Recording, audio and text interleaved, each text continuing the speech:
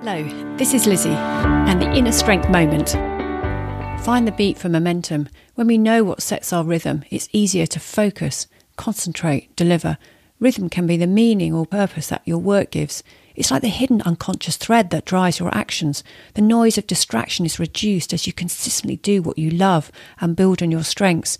Some create this pattern with clear boundaries throughout the day. Others don't have the luxury of having full control of their diary, and so carve out pockets of time when they can. Whatever the opportunity, each of these moments allow you to create a rhythm or momentum of progress, and so inch by inch you learn, progress and build on from yesterday. What rhythm can you create so when you look back you can see the progress and feel the warmth of contentment?